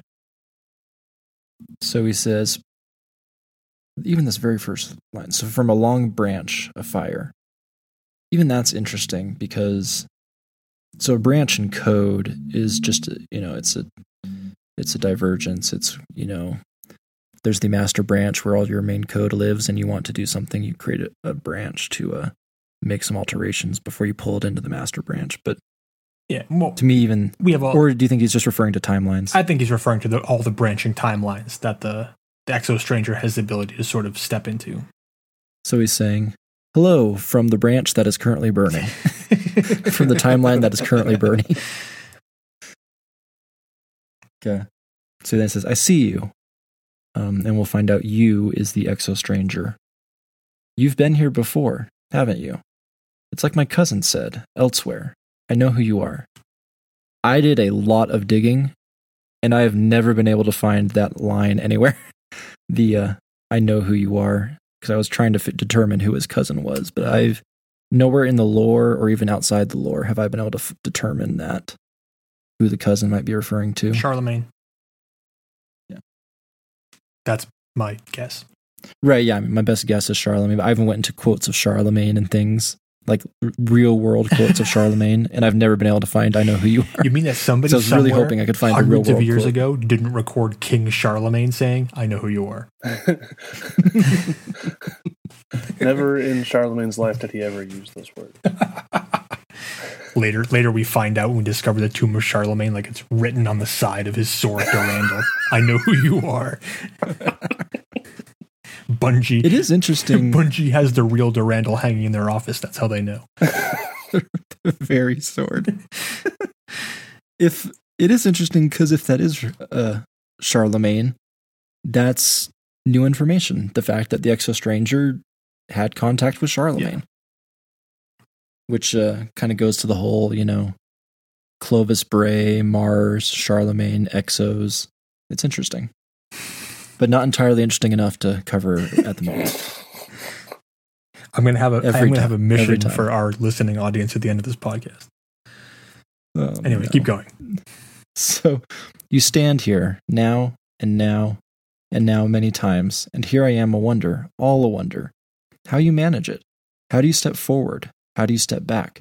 Do you step across? Is there a world of worlds, a web, and you spider upon it? Are you searching for that one thread you need? Is that thread named victory? So that's great. The whole now and now many times is, pretty much a direct quote from, well, here, you got it here, Drop. From the Exo Stranger herself, she said, I stand here now and now many times, this view, this ground. Yeah, so I love that because it's like a direct quote from the Exo Stranger card. And then what's interesting is, so obviously I think stepping forward and backward is same timeline, going forward and backwards in time. But yeah, the interesting part is, do you step across, which starts to, talk about multiple timelines. And then it's very interesting because he says, is there, a web? Is there a world of worlds? Which is very much the whole idea behind the Vault of Glass. Like a hub world? Oh, well, yeah, like the core of all these diverging timelines. Yeah. He's like, because he's like, how do you manage to keep track of all these timelines, Which is kind of the very thing that seemed the Vex were trying to do, is find a way to manage all the timelines. Yeah. And they're sort of doing the same thing. We mentioned this before, like Durandal, like searching for all these. There's got to be one universe where this madness doesn't happen. We know the Vex, we're searching for a timeline where the vault didn't fall to the Taken. And the most telling line here to me in the end is this thread named Victory? Because in all of our Book of Sorrows talk, Books of Sorrow, the final shape, the final Books of Sorrow. Dang it. It's always victory, the final shape, sword logic. They're all, sword logic's not synonymous, but final shape and victory are pretty much synonymous. Yeah. So it starts making you think, like, that's why sometimes I'm like, well, maybe Rasputin learned the sword logic, and not necessarily from Oryx, but the idea of it, of the only way to win is to be the final shape. This card is full of great references to other cards. I love, this is a more recent card, Rasputin 4. And if this is sort of like a higher, taking a step back here, if this is sort of like this slow burn on how Bungie is referencing all the material that exists already, and they're slowly starting to like weave it into a more sort of recognizable pattern, this card is a great example. Whoever wrote this card clearly is aware of tons of other lore and knew exactly what to sort of weave into this card to make those references. Right. I believe this card came out the same time the No Time to Explain quest went active. Mm-hmm. And I love it because, on that exotic, it just says soon. And the fact that this came with, soon, it's like, I have really high hopes that the timelines and the Exo Stranger and things are going to play a prominent role this year. Yeah. We hope. So continuing, it says, "You're not one of them. Long dead, alive again, their bodies grafted to powers they and I do not understand." So, what are you laughing about, Drop? That line is, we talked about this in the Bunch episode from Marathon Infinity. Yeah. And so, yeah. And to me, this means Guardians. And to me, this is more evidence that Rasputin wasn't the one who magically took over and killed the Traveler, because he has no clue what Guardians are, nor does he understand the powers behind them. So if he had orchestrated the death of the Traveler and the ghosts, it seems odd. Well, no. If Loki Crown is true, all Rasputin was trying to do was invoke a pseudo-altruistic response from the Traveler. He didn't know what it was going to be. He just knew that it had the capacity to do that thing. Okay. And Rasputin obviously is aware of the Guardians. We discover him. We bring him back online. So them is referring directly to us. He knows, here's what I believe the Guardians to be. Long dead, alive again. Bodies grafted to powers they and I do not understand. So he doesn't understand how the Guardians have come to be, but he knows what they are. Okay. And I do love how he says that him nor us understand what we are. Powers that they and I don't understand. So implying that even we as Guardians have no clue what we are.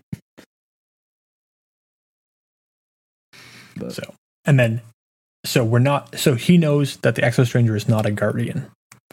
Then he says, and not one of it, capital IT.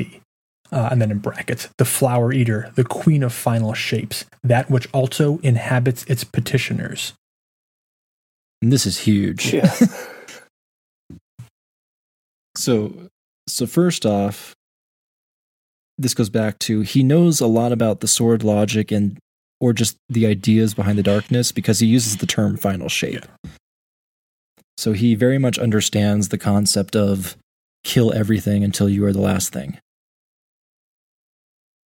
The Flower Eater, I believe, is a direct reference to devouring the flowers with black flame in the garden. Yep. And then I made a note on the Queen of Final Shapes. So my note here is that Oryx refers to himself as the King of Shapes, but only because he gained that power from communing with the Deep itself.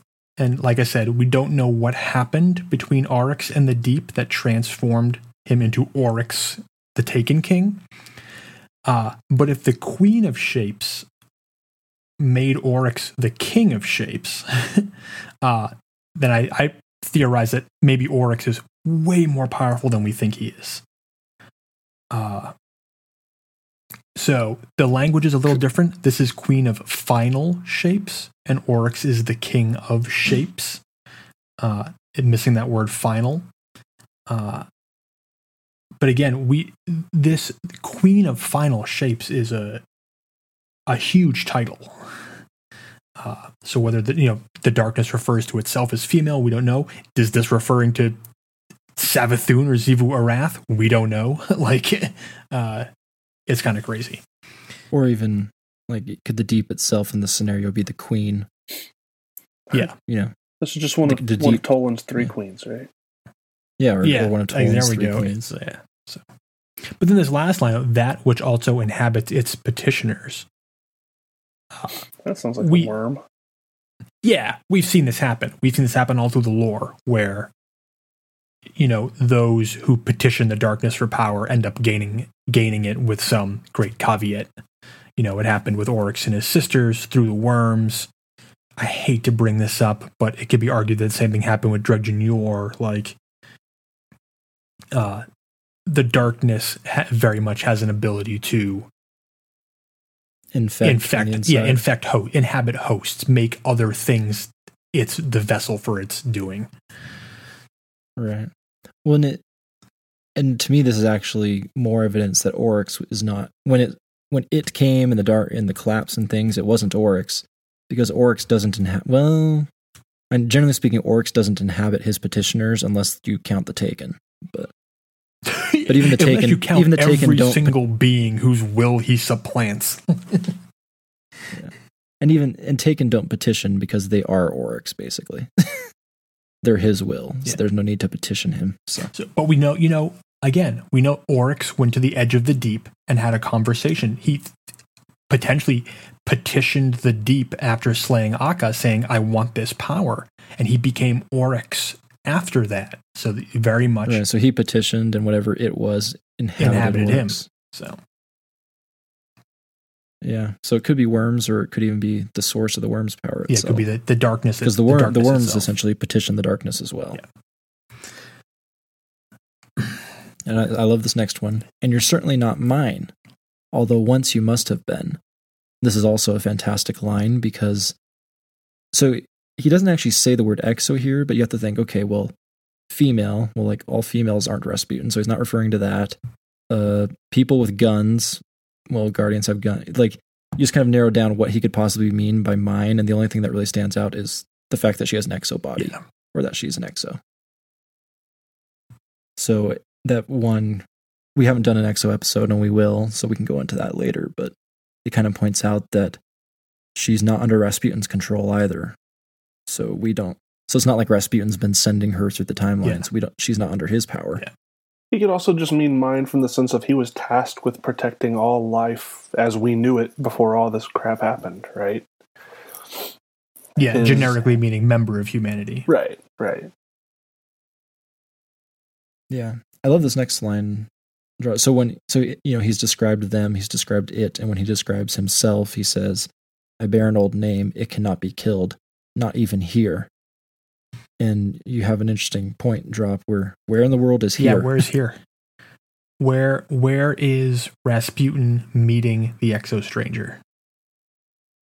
Did he already find a way to step slightly, or is it electronically within his own mind? Is it? Yeah, like are they meeting in cyberspace? Like, I also like this line because we've seen references to being killed. Where can and cannot be killed? We know this with the Hive Pantheon and their throne worlds. They can Ascendant Hive can only be killed. True deaths, as far as we know. I mean, it's so ambiguous at this point. In their own throne worlds. So, if Rasputin is claiming he can't be killed, not even in whatever his prime space is, that's huge. Again, now we have this instance where Rasputin is potentially more powerful than a hive god in this sense. Right. And we know that the ability to not be killed is essentially vital to achieving final shape. Yes. So this could even be something he developed shortly after the Black Garden incident. Because he learned something. Yeah. Maybe what he learned from the darkness was the ability to, create a space. We don't know. But the Black Garden instance is the same thing where he's describing this event that happened in the Black Garden, but how did Rasputin himself get into the Black Garden? Like, as far as we know, Rasputin does not have like an autonomous physical form. It is interesting that it says the darkness smiled at him. Because it makes it sound like he was in a visible presence. But either way, that's a little bit too rabbit hole for this episode. Yeah. And it's not like we know anything anyway, so it would all just be rampant speculation. So then he goes on to say, whose are you, little platform? What purpose do you serve? Will you listen to me? I ruled an age of steel and fire. My rules were clean. Now upon my return, I see cults with rites of time. Future war cult. I see machines who worship in places outside the world. Vex. Vex Blackgarden. I see the dead alive, and there is nothing more stubborn than a corpse. That's us. Guardian. That's us. The morality of obedience is more pernicious than any government, for the latter makes use of violence, but the former, the corruption of the will. And that, again, comes right from Marathon Durandal.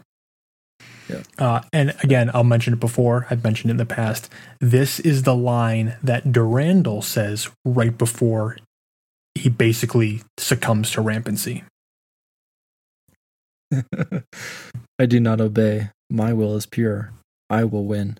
The life of people, of entire planets, has no importance in relation to the general development. Help me be victorious. Tell me your secret. Tell me how to step. And this plays right into this sort of idea that in order to win, because this is exactly what Durandal did, to be victorious, he had to learn how to step across timelines. And now we have Rasputin directly echoing Durandal, trying to learn that secret. Yeah. So the ties to rampancy are threadbare here. They're so close.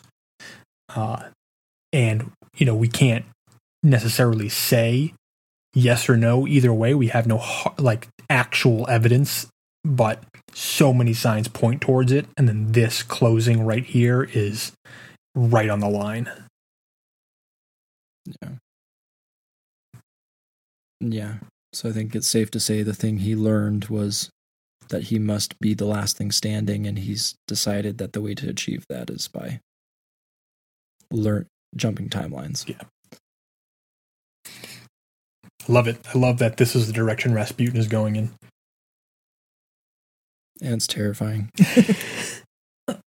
Well, it's like it could very well be that at the end of 10 years when this game wraps up, it's us versus Rasputin. Well, I mean, in Durandal, in Marathon, the main protagonist, who is, a revived corpse bound to technology, doesn't understand, they always have a fairly amicable relationship with Durandal. Like, once an AI goes rampant, nothing is a guarantee. But it's not like we ever, in Marathon, it's not like, oh, time to go fight Durandal. It's like, you reasonably okay relationship with it.